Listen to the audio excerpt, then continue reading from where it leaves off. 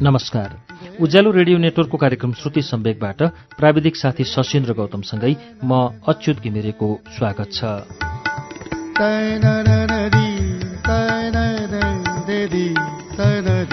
श्रुति सम्वेकको आजको श्रृङ्खलामा पनि हामी जगदीश घिमिरेको उपन्यास साबिती लिएर आइपुगेका छौं। गएको साता हामीले साबितीको पहिलो श्रृङ्खला वाचन सुनायौं।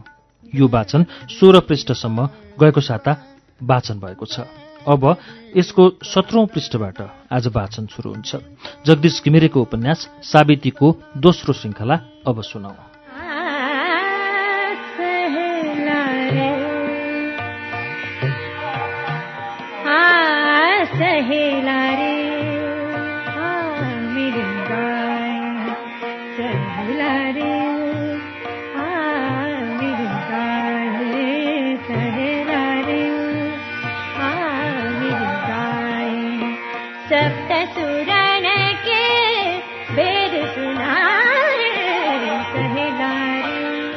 जुन स्थितिमा म छु त्यसको लागि कोही पनि दोषी छैन।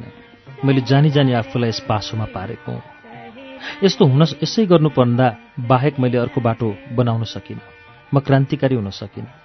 जुन हुनका लागि एकपटक होमिएको थिएँ, ममा त्यस प्रतिबद्धतालाई दिगो बनाउने त्याग तपस्या हुन सकेन।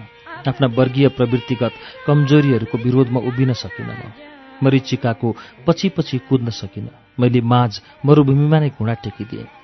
कान्छाले भनेको यसरी बरालिएर भएन म भन्छु। ऊ भन्छ केही त गर्नुपर्छ। गरि त राछु नि। म भन्छु अहिले रक्सी खाने काम गरिरहेछु। ऊ भन्छ तिमीले केही इलम गर्नु पर्यो। उँभो लाग्ने मेलो। तिमीसँगै पढेकाहरू कति ठुला मान्छे भइसके, कति नेता भइसके, कति मन्त्री भइसके, कति हाकिम भइसके, कति जेठा जोडिसके। तिमीले एउटी स्वास्नी जोड्न पनि सकेका छैनौ। मन लाग्दैन? उसको सान स्वास्नी जोड्नपट्टि होइन, स्वास्नीसँग सुत्नपट्टि हुन्छ। उसका चिम्सिएका आँखा, तोरी बाङ्गो हानेका ओठका कुना र तन्किएको चोरियाउलाले मेरो लोग्ने मान्छेलाई हाँक दिन्छ। म तितो रक्सीको मुखभरिको घुटको निल्छु।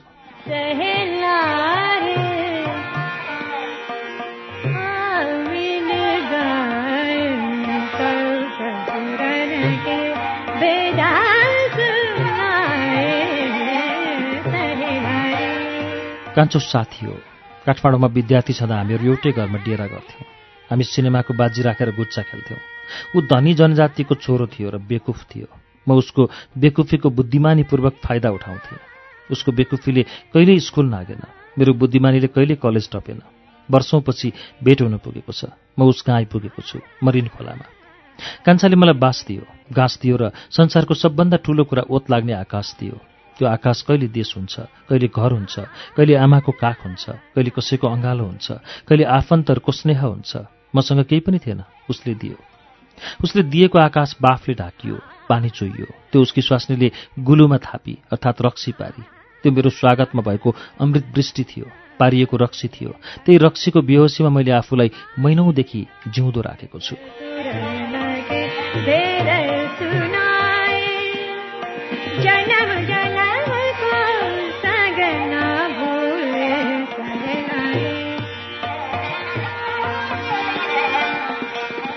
सम्झन्छु कान्छाले बेला बेलामा भनेका कुरा। मान्छे बन, तिमी बाठा छौ, जुग बाठाको छ। आफ्नो बट्ठाइलाई पैसासँग साट। जसरी मलाई ठग्थ्यौ त्यसरी दुनियाँलाई ठगाउने पत्याउँछु। तिमी महान हुन्छौ। महान हुन मेरो अर्थी मान। त्यसो गर्दैनौ भने मेरो गाउँको स्कुलमा मास्टरी गर। मान्छेले गर्ने जस्तो केही त गर। मलाई उसको उपदेशले काम जरो फुटाउन खोज्छ। ऊ मेरो मुखमा आँखा घोचिरहेछ। उठाएको गिलास उठेकै छ। बरालिन बाहेक केही गर्न मन लाग्दैन। ऊ नबोलिकन बोलिरहेको छ, जवाफ खोज्छ।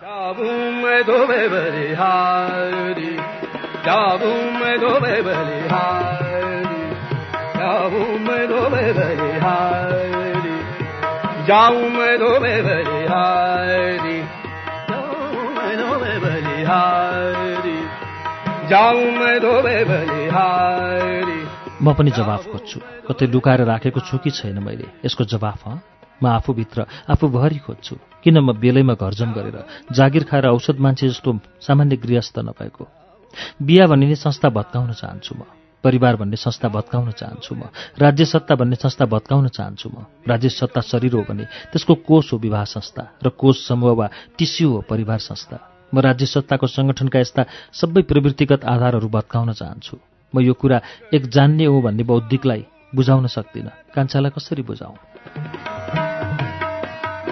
गरीब की इच्छा पूरा न कर दो तुम तो गरीब न जाऊं मैं धोबे बलिहारी जाऊं मैं धोबे बलिहारी। म स्वास्नी संग्रह गर्न हुनुपर्ने जति समाजवादी पनि भइनछु, समूहवादी त परै जाओस्, दुईवादी पनि भइनछु, अनि स्वास्नीलाई कुकुर पाले जस्तो पाल्न सक्ने पुँजीवादी पुँजीपति पनि भइनछु। म आफैलाई पाल्न सक्दिनँ। मसँग स्वास्नी पाल्न सक्ने, सुकिलो लगाउन सक्ने, नाउँको अगाडि श्री र पछाडि जी लगाउन सक्ने क्षमता, बुद्धिमत्ता वा फटाइको मात्रा नभएको होइन। फटाइ वा बुद्धिमत्ता जुन एउटै अर्थ र भावको लागि प्रयोग हुने दुईटा शब्द हुन्, जसलाई म जिन्दगीमा सफल हुने गुण तत्त्व भन्छु। यो गुण तत्त्व ममा भन्दा धेरै थोरै हुनेहरू पनि योग्य कर्मचारी, महान साहित्यकार, दक्ष पत्रकार बनिरहेका छन् र देश सेवाका एकमात्र एजेन्ट, बुकबुक नेता अर्थात् बुस्या कुकुर जस्ता डर, लाज, घिन त्यागेर जुत्दै बाज्दै सत्तारूपी कात्तिके कुकुर्नीका पछि लाग्ने बग्रेलती नेता अनेक मखुण्डो लगाएर आफूलाई हृष्टपुष्ट पालिराखेका छन्।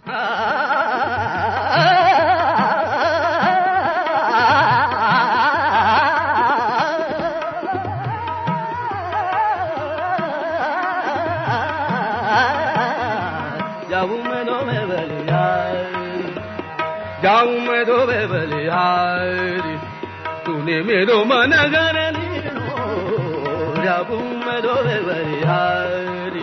ती मुखुण्डा पाइने तहखानाहरू हुँदो रहेछन्। तन्नम हुँदा, बोकबोकै मर्न लाग्दा तिनै तहखानाबाट नयाँ भाग्योदय हुने आशाले आयु लम्बाएको छ। तहखाना पत्ता लगाइ छाडेको छु, पस्न चाकरी गरेको छु।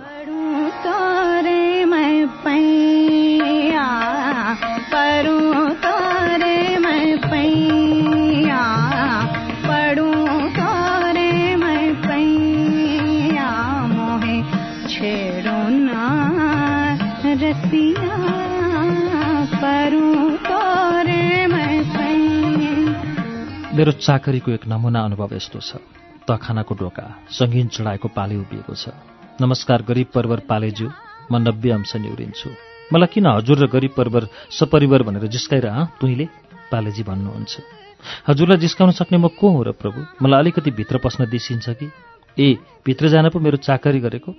होइन भगवान, हजुरको चाकरी गर्ने सौभाग्य मैले खै पाएको? हजुरको गुणको वर्णन त हजार जिब्राहरू भएका शेषनागले समेत गर्न सक्दैनन् भने म तुच्छ लेखकले के सकुला? हजुर उभिसिएर जुन द्वारलाई शोभायमान गरिसकेको छ त्यसभित्र हजारौं यस्ता मखुण्डा छन् जुन कुनै एक लगाएर मनचिन्त्य रूप धारण गर्न सकिन्छ। हजुरले म पसेको देखा नदेखी गरिसियो भने मेरो जुनी तर्छ। हे दैव, हे करुणा निदान, म गरिब हरिब कुनै मुखुण्डो लगाउन नपाएर जिन्दगीभरिको बोको छु।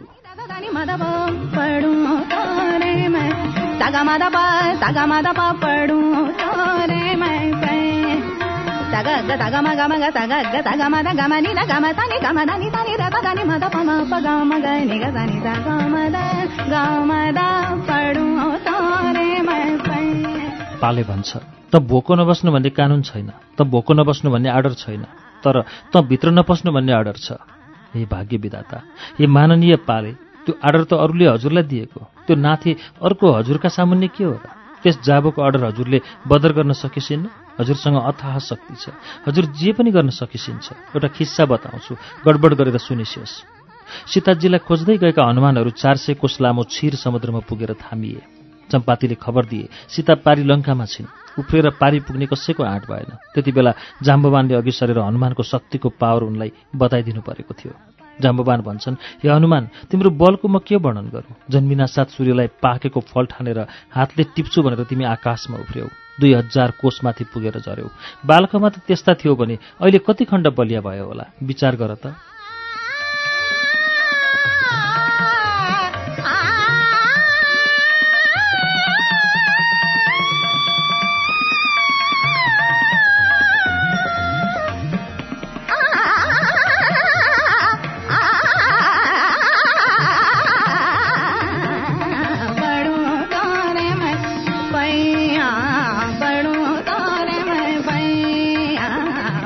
यो कुरा सुन्नासाथ पर्वत तुल्य स्वरूप गराएर हनुमान गर्छे। त्यसपछिको रामायणको कथा त पाले प्रभुलाई थाहै छ। हनुमान नभावे रावणले सीता लगै पार्ने। हे दैव, मैले जाम्बवान भनेर हजुरको हनुमानको शक्तिको पावर बताइदिएको छु। हजुर आफूलाई चिनेर मलाई भित्र पस्न दिसियोस्। हुन्छ जा, हक्का म हनुमान हुँ। ऊ एकपटक हनुमान झैँ गर्जन्छ। काल्पनिक पुच्छर ठडाएर जुगा ताउ लगाउँदै घुम्छ। ऊ वर्तमानको यस व्यवस्थाको, भूतकालका ती व्यवस्थाहरूको र भविष्यमा आउने झन् ती व्यवस्थाहरूको उच्चतम प्रतिनिधि, मन्त्री सन्त्री जस्तो कुनै पदधारी हुन्छ। यस्ता पदाधिकारीहरूलाई मैले सधैँ नामी बनियाको बिक्री हुने तलतिरको रौँ बराबर गनेको हुँ। तर अहिले बाध्य भएर चाकरी गर्दैछु।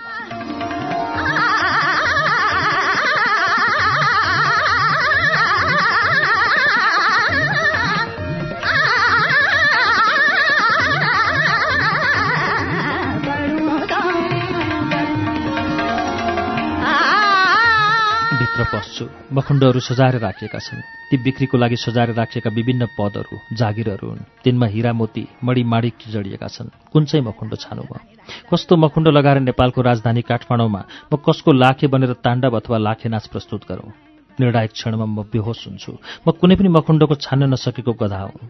मैले नेपाल माताको सम्पूर्ण मैललाई, पापलाई आफ्नो ढाडमा बोकेको छु। म त्यो गधा हुँ जसलाई समय धोबीले कोर्रा हानी हिँडाएको छ। मेरो चेतनाको व्योमभरि पौडन लगाएको छ। म आफ्ना थाकेका पाखुरामा युगको सम्पूर्ण थकाइ झुन्ड्याएर जिससलाई जिउभरि ठोकेका जस्ता किलामा उनिएर उँधो मुन्टो झुन्डिएको छु। तर बेनसित्ती मेरो बलिदानले कुनै देश स्वतन्त्र हुँदैन, कुनै देश उँभो लाग्दैन, कसैको पनि एक थोपा आँसु पुछिँदैन, केही अर्थ हुँदैन, किनभने मैले कुनै दल वा सिद्धान्त रूपी कुनै पनि मखुण्डो लगाएको छैन।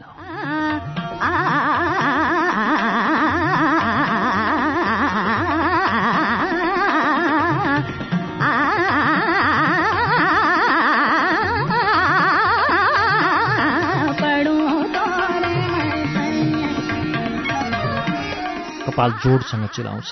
भोलि नुहाउनै पर्छ क्यारे। भोलि कपाल पनि खौरनै पर्यो। कसको नाउँमा खौरनु यो कपाल? कुन शुभचिन्तकको नाउँमा? कुन धर्मयुद्धको नाउँमा? कुन रक्तपातको नाउँमा? कुन कथित क्रान्तिको नाउँमा? कुन आफन्तको नाउँमा?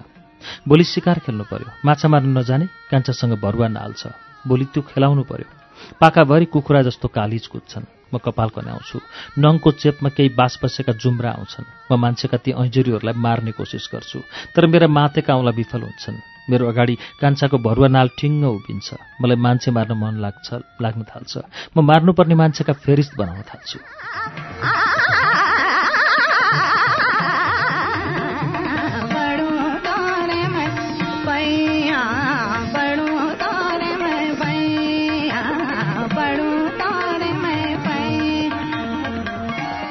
मान्छे मारी निदो मैले कुन मापदण्डले गरेँ? कुन अधिकारले चिताएँ? म जडिया हुँ, आवारा हुँ, झल्ला हुँ। तिम्रो आँखामा समाजद्रोही हुँ। मेरो घर छैन, परिवार छैन, मान्यता छैन, इज्जत छैन, पद छैन, डिग्री छैन, पछुवाहरूको बथान छैन, सिद्धान्त छैन, आदर्श छैन, नैतिकता छैन, टेक्ने माटो छैन, ओड्ने छानो छैन, पुग्ने ठाउँ छैन, हिँड्ने बाटो छैन, आस्था छैन। म सब चिजहरूबाट विस्थापित छु, बिरानो छु, पराई छु, बाहिरिया छु, गतिछाडा छु। म त्यो मुखदर्शक हुँ जसलाई जाली कृष्णले महाभारतको लडाईँमा भाग लिन दिँदैन। त्यो गिडियोको टाउको एउटा त्यस्तो वीरको थियो जो महाभारतको लडाईँमा हार्नेलाई जिताउने अठोट गरेर आएको थियो।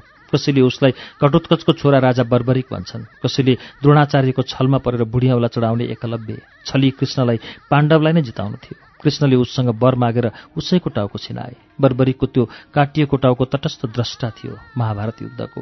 आज मेरो टाउको समयको छलमा परेर काटिएको छ। मेरो काटिएको टाउको यस युगको तटस्थ द्रष्टा हो, तटस्थ वक्ता हो।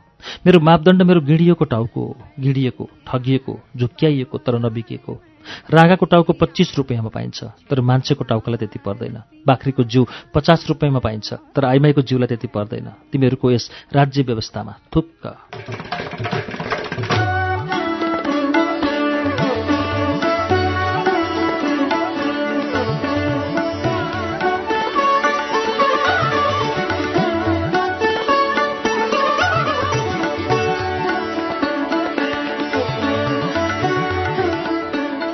बाँच्नु लोभिनु एउटा मात हो, मर्न लोभिनु अर्को मात। बाँच्ने मात लागुन्जेल मर्ने मातले छुँदैन, मर्ने मात लागेपछि बाँच्ने मातले छुँदैन। तर मलाई एकैपटक दुवै लाग्छन्, दुवैले छोड्छन्। यस्तो स्थिति भयावह हुन्छ, यन्त्रणादायक। यस्तै स्थितिमा जिन्दगीले मलाई घोडा चढेको रहेछ। काँधमा काठी कसेर मलाई टाउको ठड्याउन नदिएको, मुखभरि काँडे लगाम लगाएर बोल्न नदिएको, दुई खुट्टा काखीमुनिबाट छिराएर मेरो पाता अचेटेर कोर्राले हान्दै मलाई बेतोड सपट कुदाएको जिन्दगी। जिन्दगी यसरी ममाथि सवार छ। मेरो सवार बिखालु काँडा भएर मभित्र रोपिएको छ। रक्सीले बेहोस भएर बरालिँदा म काठमाडौँको एक पुसे राति यस्तो अनुभव गर्छु।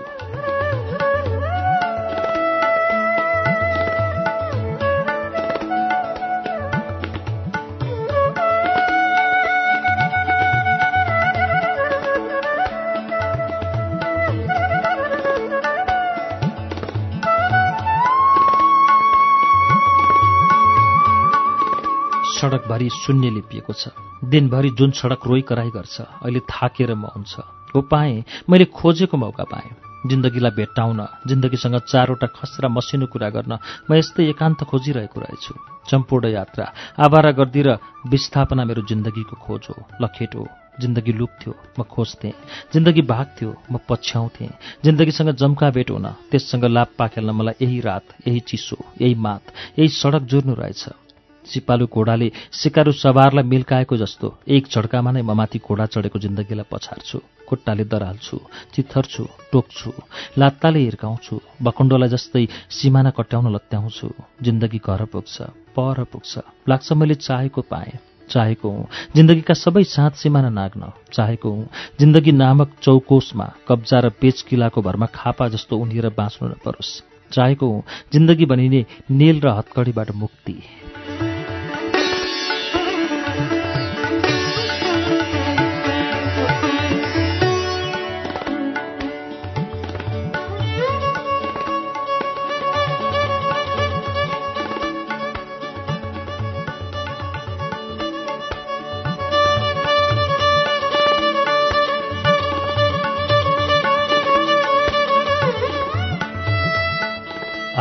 तर जिन्दगी त्यो जुको हो जुन सजिलै चुड्न सकिन्न। जिन्दगी फर्की फर्की आउने भकुण्डो हो। जिन्दगी बुमरेङ हो, फर्केर आएर आफ्नै गर्दन बाँच्ने। जिन्दगीलाई पछार्न मैले जानेको रहेनछु। यो रक्तबीज रहेछ, जति मार्यो उति पलाउने, जति पन्छायो उति टाँसिने, जति हुत्यायो उति फिर्ता आन्ने। जिन्दगीका यस्ता प्रहारै प्रहारले म घाइते भएको छु। जिन्दगीले यस जालसाज युद्धमा, यस पाप युद्धमा मेरो तिग्रा बाँचेको छ। म जाङ बाँचिएको दुर्योधन हुँ, पछारिएको छु, पक्कै बेहोस हुन्छु।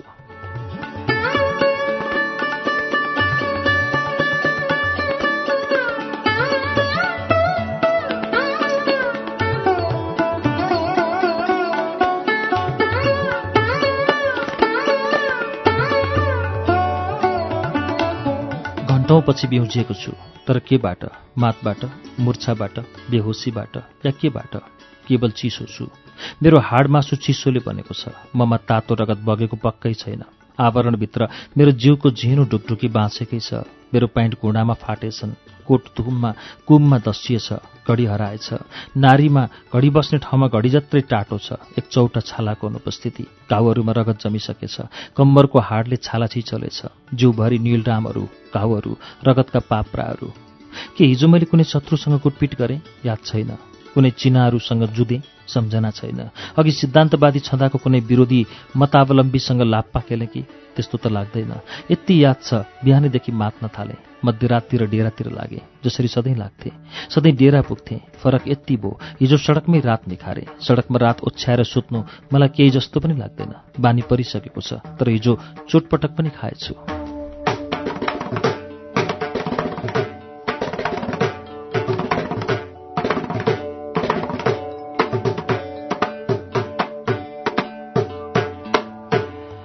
एउटा कोट थियो, फाटेछ बेसै भयो।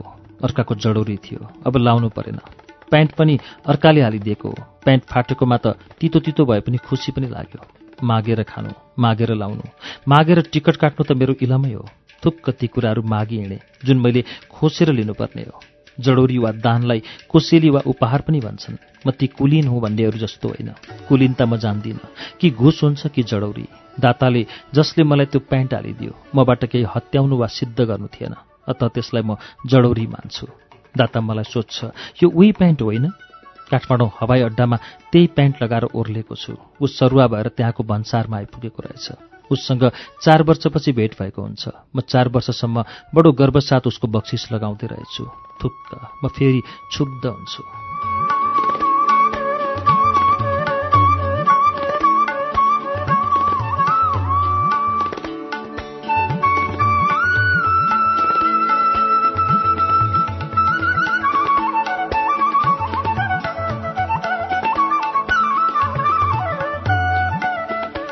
हो म भन्छु र मलाई त्यो प्यान्ट त्यहीँ फुकालिदिन मन लाग्छ। हानु, यो प्यान्ट फुकालेर यसलाई झटारो हानु यसको मुखैमा। यति बेला सम्झन्छु मैले प्यान्टभित्र कट्टु लगाएको छैन। मसँग एउटै मात्र कट्टु छ, नुहाउँदा, लुगा फेर्दा वा इमर्जेन्सी पर्दा लगाउने। लिखा परेका हुनाले जसलाई मैले अहिले थन्क्याएको छु। यससँगै हालेको मेरो प्यान्ट त उहिल्यै फ्याटिसके। ऊ भन्छ, मलाई झन् रिस उठ्छ। मसँग कति दर्जन प्यान्ट छन्, कति पटक उसले मसँग भनेको। मसँग 80वटा कमिज छन्, चाँडै 100वटा पुर्याउँछु। म सम्झन्छु, सम्झी मात्र रहन्छु, दारा किट्छु, किटी मात्र रहन्छु। उसले उहिल्यै फ्याँक्यो रे, फ्याँके के नफ्याँके के, म बक्सिस थापेर खुइलिए पनि च्यातिए पनि अझ तुन्दै लगाउँदैछु।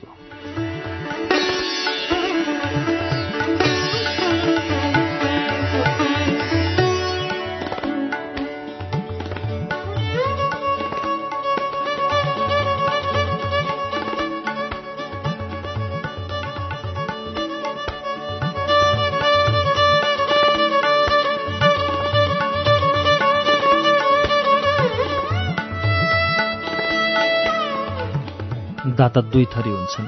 एक थरी जो दिएर दिएँ भन्न लगाउँछन्, दोस्रो थरी जो लङ्गोटी दिएर धोती दिएँ भन्छन्। दाता हुँदा म पहिलो थरी हुन्छु। मलाई प्यान्ट दिने दाता दोस्रो थरीको, कोट दिने पहिलो थरी। कहिलेकाहीँ घरतिर पनि आउँदै गर्नुहोस्, प्यान्ट दाता भन्छ म जान लाग्दा। म मनमा नै उसलाई आमा चकारी गाली गर्छु। आखिर किन यसो गर्छु? जसलाई रुचाउन्न त्यससँग बोल्छु नै किन? तिनको भिक्षा किन थाप्छु? किन म मगन्ती भएको? के यो मेरो बहादुरी हो? केले मलाई यस्तो झल्लो बनाएको? स्वतन्त्रताको प्रेमले? मेरो यो चाललाई के भन्छन्? शहीद हुने आफ्नै ढङ्ग। मैले पनि अरूहरूले जस्तै औकात अनुसारको जागिर खाए हुने। नातागोता ठुला बडा छन्, पाउ पर्न गए हुने। आम्दानी हुने ठाउँ पाए सानै भए पनि जागिरले जुनी सपार्न सकिन्थ्यो। साधारण मान्छेले सपारी आएका छन्। के म असाधारण छु? मेरो निजी दुःख के हो भने म अरू जस्तो भइनछु।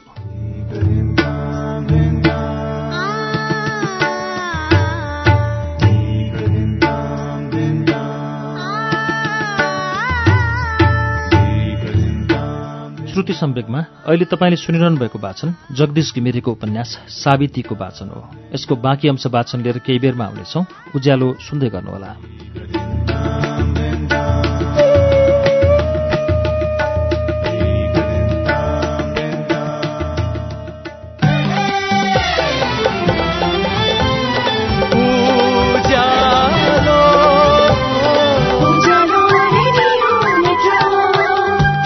सीधा कुरा, प्रश्न विचार, उज्यालो रेडियो नेटवर्क।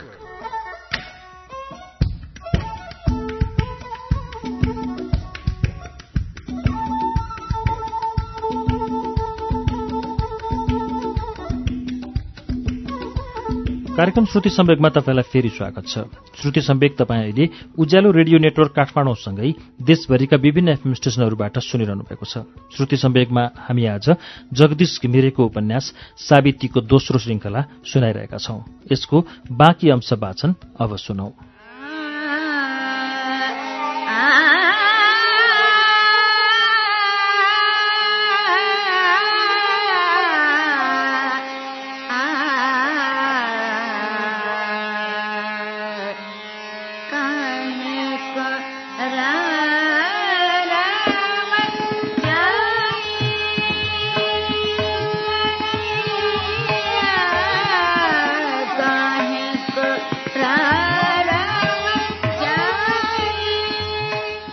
माग्नु र चोर्नु एकै हो, चोर्नु र जागिर खानु एकै हो।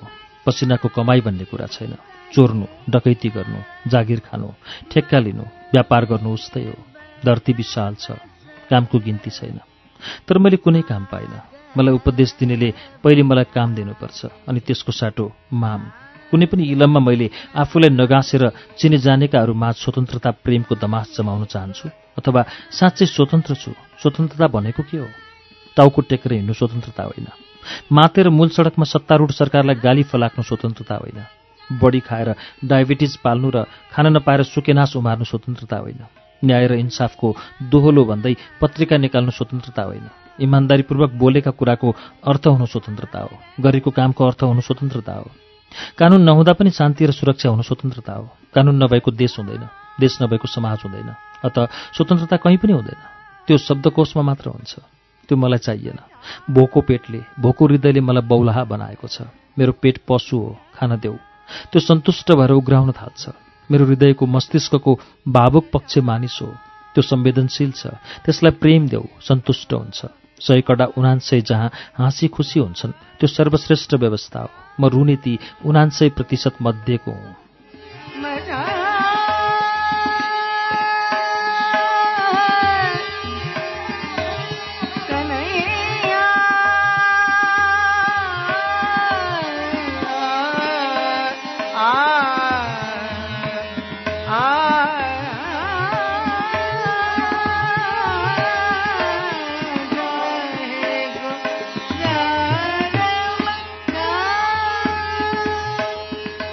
मान्छेलाई आफ्नाहरूसँग माया गर्ने अधिकार चाहिन्छ।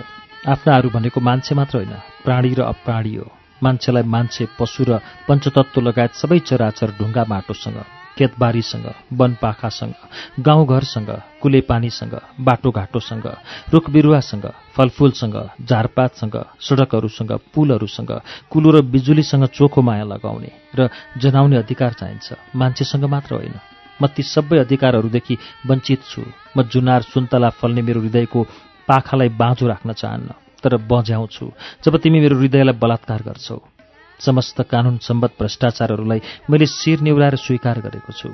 सामाजिक मर्यादा भन्ने कुहिएको पर्खालभित्र गरिने प्रत्येक पापलाई मैले पुण्य मानेको छु। मैले समाजको सङ्गठनलाई भत्काउन सकेको छैन। परिवारमा छु, देशमा छु, मैले यिनको शान्त सिमाना भत्काउन सकेको छैन। ती यति बलिया छन् जुन कुनै मान्छेले भत्काएर भत्किँदैनन्। बौद्धिक स्तरमा तिनलाई भत्काउनुपर्छ र त्यो काम म व्यक्तिले गरेको छु।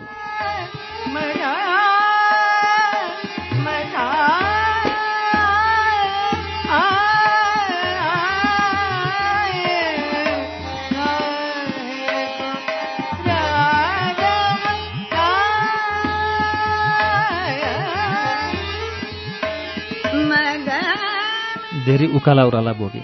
जति भोगे तीभन्दा धेरै बढी तीव्रतापूर्वक तिनको अर्थभित्र, अस्तित्वभित्र, सघनताभित्र बाँचे।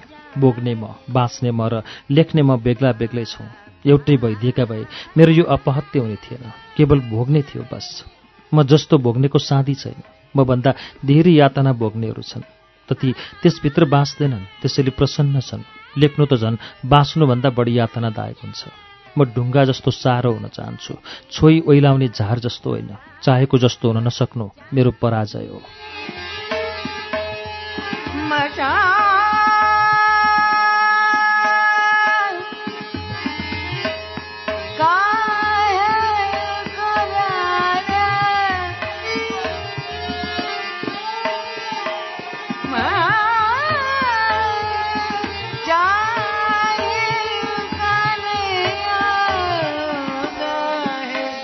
आस्था भनेको चिज एसएलसी स्तरको हुन्छ, कुरकुरी भैँसी स्तरको। अहिले म आस्थावान छैन, भर्खर एसएलसी गर्दा थिएँ। शुभचिन्तकहरू भन्नुहुन्छ जाँच्दै दिन्छु, रिजल्ट हुन्छ, पास भइराखेको हुन्छु। स्कुलहरूमा म फेल नभएकोले मैले पास हुनाको महत्त्व बुझेको हुन्न। आज जब जीवनको अग्नि परीक्षामा म 0 नम्बर ल्याएर फेल भएको छु, पास हुनुको महत्त्व थाहा पाउँछु। जीवन भन्नुको व्यावहारिक अर्थ धन दौलतको परीक्षामा रेकर्ड तोड्नेहरू जब जब मसँग सोझा कुरा गर्छन्, मलाई बाङ्गो हानेको जस्तो लाग्छ। त्यो व्यङ्ग्य थाप्ने, सहने र फर्काउने मेरो बानी भएको छ। त्यही कुलत झाँगिएर मेरो बाङ्गो लेख्ने लत बसेको हुनसक्छ। त्यसैले हो कि म सोझो कुरा लेख्दिनँ, सोझो शैली जान्दिनँ, सोझो बयान दिन सक्दिनँ, सोझो जवाफ दिन मन मान्दैन। ती स्थिति र मान्छेहरूसँग मलाई बराबर जुधिरहनुपर्छ, जससँग म भाग्न चाहन्छु। अपरिचित जस्तो तर्केर हिँड्छु। सकेसम्म कम बोल्छु, सकेसम्म लुक्छु। यिनै कमी कमजोरीहरूलाई छोप्न बुनेका कात्रो वा ग्रन्थीहरूलाई तर्कसम्मत बनाउन गरिएको प्रयास हो मेरो साहित्य सृजन। यो त्यो कात्रो हो जुन मान्छेले बाँचुन्जेल बुन्छ र मरेपछि त्यसैमा बेरिएर जान्छ।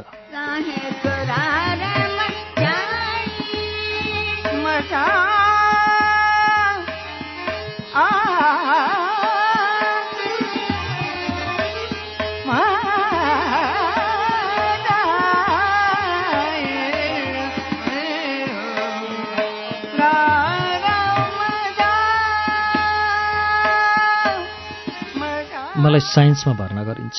मेरा शुभचिन्तकहरू भन्नुहुन्छ साइन्स पढ्नुपर्छ, डाक्टर इन्जिनियर हुनुपर्छ, मान्छे होइन्छ।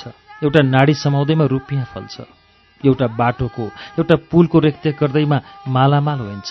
आर्ट्स पढेर स्कोप छैन, घुस पाउन गाह्रो छ अचेल। मान्छे र ढुङ्गामा अब मलाई फरक लाग्दैन, ढुङ्गा र फूलमा फरक लाग्दैन। अब एउटा मान्छे आयो, लेख्नु साटो लेख्छु, एउटा ढुङ्गा आयो, अथवा फूलको थुङ्गाको साटो लेखौँ, ढुङ्गाको थुङ्गो। म ढुङ्गाको थुङ्गो लेख्दैछु। यस ढुङ्गाको थुङ्गाले सबभन्दा पहिले मलाई फोर्नुपर्छ, मलाई खिच्नुपर्छ, मलाई च्यात्नुपर्छ। मान्छे अब थोत्रो गाडी हो। मान्छेका आँखा र मोटरका आँखामा केही फरक छैन, दुवै उस्तै हुन्, भाव शून्य, मरेका सर्पका आँखा। मान्छेको गिदी नाफाघाटा जोड्ने यन्त्र मात्र हो, मान्छेको हृदय तेलको टङ्की मात्र हो, कार्बेटर पनि होइन। मान्छेको हृदय मोटरको कार्बेटर जति संवेदनशील पनि छैन। एउटा अण्डाकार ठोस थोत्रो कारको मुढा हो मान्छेको मुख।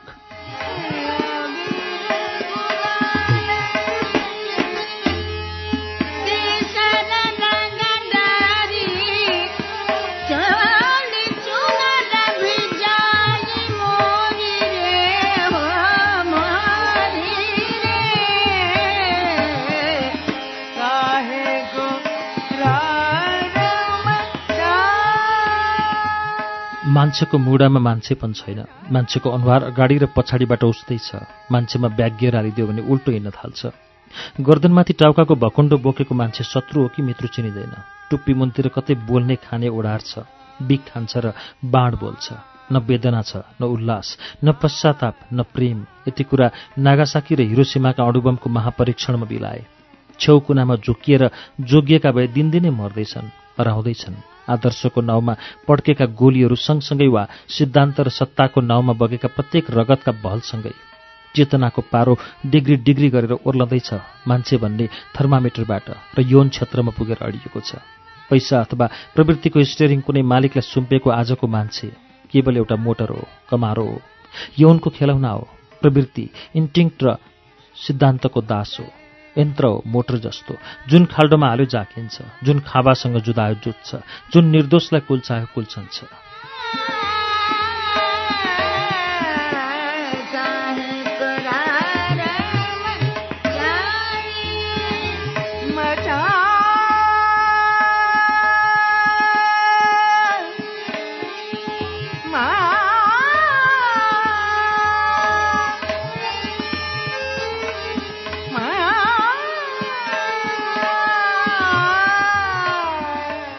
म क्षुब्ध छु तर बेमतलब। म मडी हराएको सर्प हुँ, फुस्सा मेरो मडी हो। म घडीलाई मुड्कीभित्र बाँधेर समय मेरो अधीनमा छ भनेर कुर्लने बौला हुँ। दुःख मेरो दर्शन हो, दुःख मेरो जीवन हो। म दुःखमा सुख पाउँछु, म जानी जानी दुःख बेसाउँछु। दुःख पाइन भने म बाँच्न सक्दिनँ। दुःखले ठुङ्छ, म आनन्दित हुन्छु। दुःख मेरो अम्बल हो, म किल्लाबन्दीमा छु, चक्रव्यूहमा छु।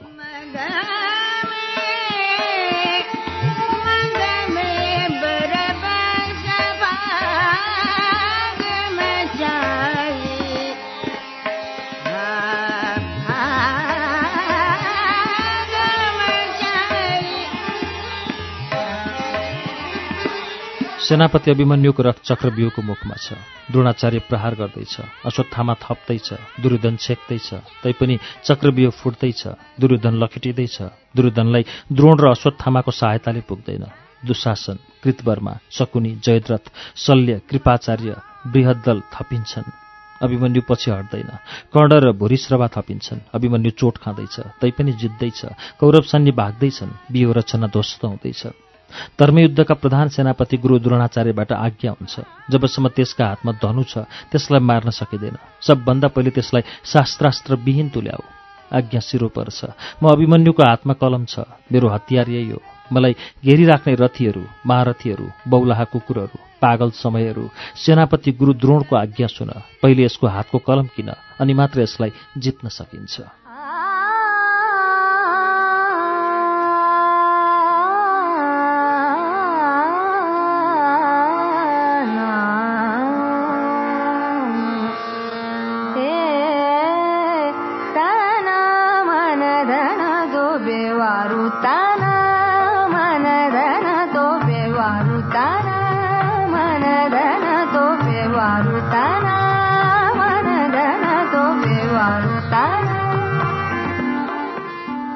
तर म कलम बेच्दिनँ। कुकुरहरू मलाई टोक्छन्, इबी साध्न म तिनलाई टोक्दिनँ। द्रोणाचार्यहरूसँग इबी छैन, ऊ पेटको सोझो गर्छ, मापको बोझो। भीष्मले पनि युधिष्ठिरलाई यसै भनेको, बाबु म द्रव्यको दास हुनाले दुर्योधनपट्टिबाट लड्दैछु। द्रोणले पनि यसै भनेको, कर्णले पनि यसै भनेको। मेरो यिनीहरूसँग गुनासो छैन। यस्ता भाते दासमध्ये कोही गतिला र कोही अगतिला हुन्छन् भन्नेमा मेरो विश्वास छैन।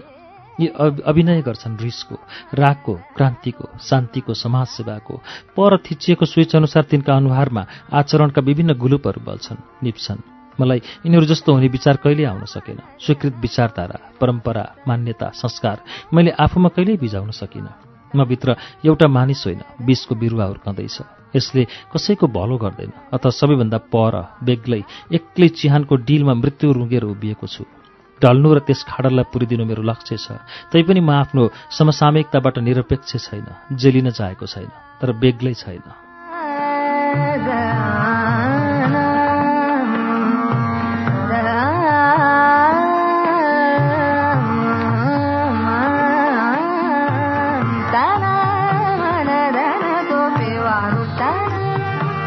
आधुनिक बादलबाट पीप रगत र बिख वर्षन्छ त्यो मैले थापेको छु, त्यसमा भिजेको छु, कुनै छारी खोज्दै हिँडेको छैन।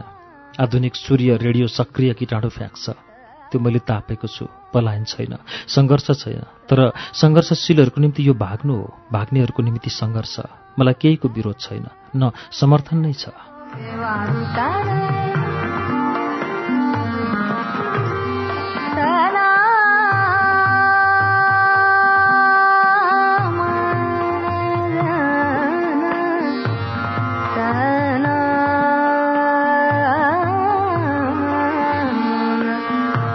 मेरो जीवनरूपी यस विष वृक्षमा पालुवा पनि लाग्छ। चरा बास बस्छन्, गीत गाउँछन्, त्यो मेरो हृदयको विषाद गीत हुन्छ। गुण बनाउँछन्, बच्चा काट्छन्, त्यो मेरो सृजनाको अभिव्यक्ति हुन्छ। तर यस सृजनासित म डराउँछु। ती डराउँदैनन् जो बम बनाउँछन्, मान्छेमाथि परीक्षण गर्छन्, मान्छेले खानेबालीमाथि प्रयोग गर्छन्। ती सृजनाको निम्ति, शान्तिका निम्ति त्यसो गरिरहेका हुन्छन् रे। ममा बिख छ, त्यसैले मैलाई मार्छ। म त्यो कालकुट अरूलाई दिन्न उकेलेर। म मैन जस्तै पग्लन्छु, तर मैनबत्तीले चाहिँ निर्धालाई पोल्न सक्दिनँ। जता पनि म आधै छु।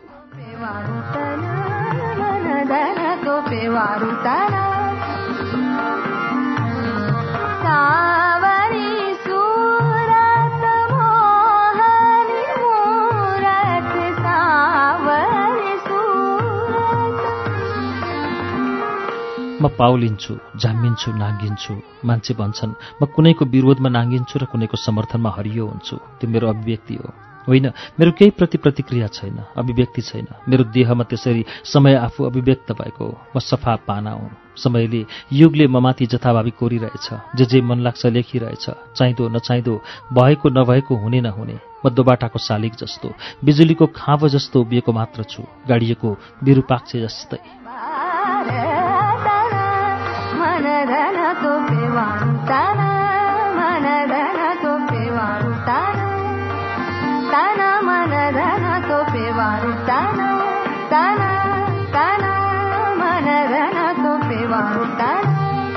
आत्महत्या गर्ने ठिक समय, ठिक ठाउँ र ठिक उपाय खोज्दैछु।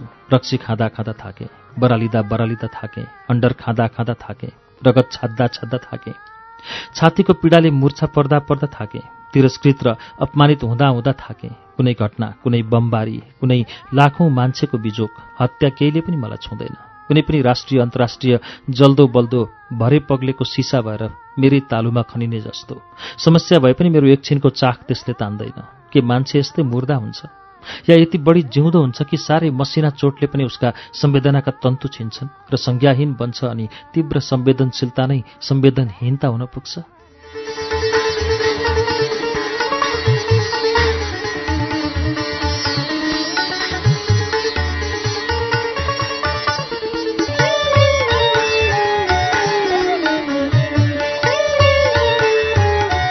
श्रुति सम्वेगमा अहिले तपाईले सुन्नुभएको वाचन जगदीश घिमिरेको उपन्यास साबितीको दोस्रो श्रृङ्खला वाचन हो।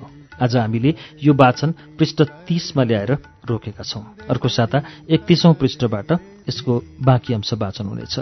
जगदीश घिमिरेको उपन्यास साबितीको वाचन तपाईलाई कस्तो लाग्दैछ हामीलाई प्रतिक्रिया लेख्नुहोला। हाम्रो ठेगाना shruti@unn.com.np।